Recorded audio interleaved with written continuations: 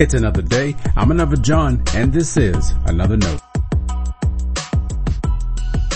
Today's edition of Another Note is titled Simply Christmas, and our scripture reference is Mark chapter 11, verses 1 through 11. As always, may the Lord add His blessing to the reading and hearing of His holy word.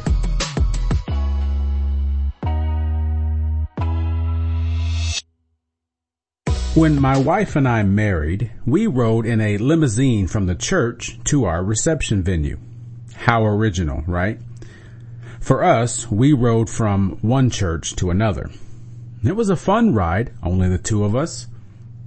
We made preparations for the driver to keep a slow pace, who wants to beat their friends and family to the party.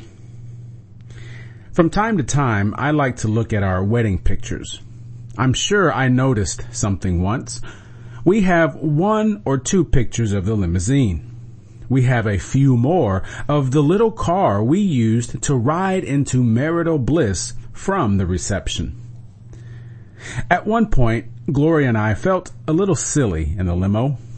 No one knew who was inside or what made that day special for them.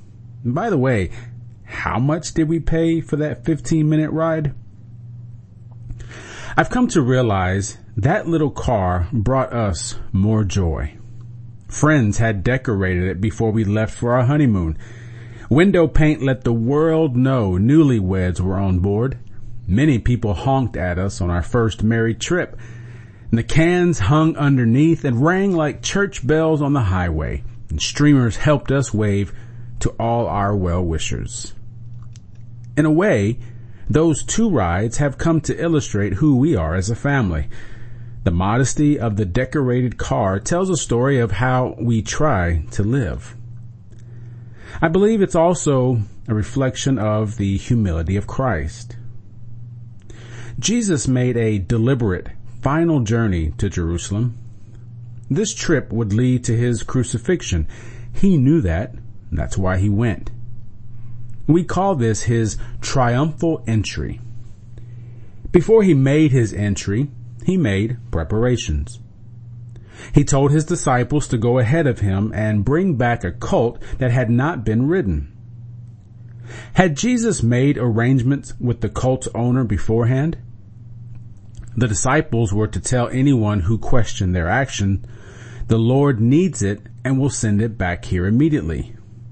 Was that rationale enough for anyone with potential objections? We aren't sure. That's left to speculation. Most likely, Jesus wanted to bring to mind the prophet Zechariah. Listen to the prophet's words. "Rejoice greatly, daughter Zion. Shout, daughter Jerusalem. See, your king comes to you, righteous and victorious, lowly and riding on a donkey, on a colt, the foal of a donkey."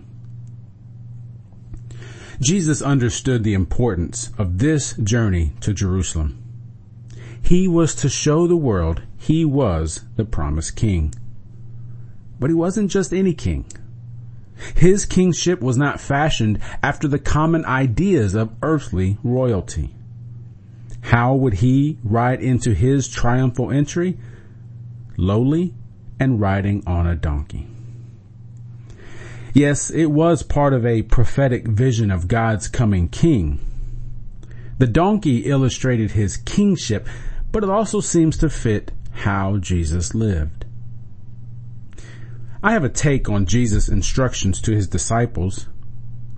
They could have told the owner they were there to do what Jesus asked them to do. Instead, finding the colt got bystanders involved.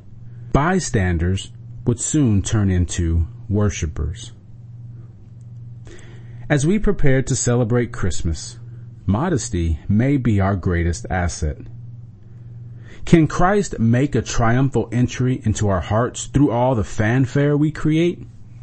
Sure he can. But we run the risk of missing how he lived and how he wants us to live as a result. We don't drive limos for Christmas, but it's hard to fight the feeling that we have to go all out to celebrate it right. With the year we've all had, maybe this is a perfect time to reflect on the lowliness of Christmas. And that's something we can all do together. And no matter how simple Christmas is, Jesus is still King. Stay blessed.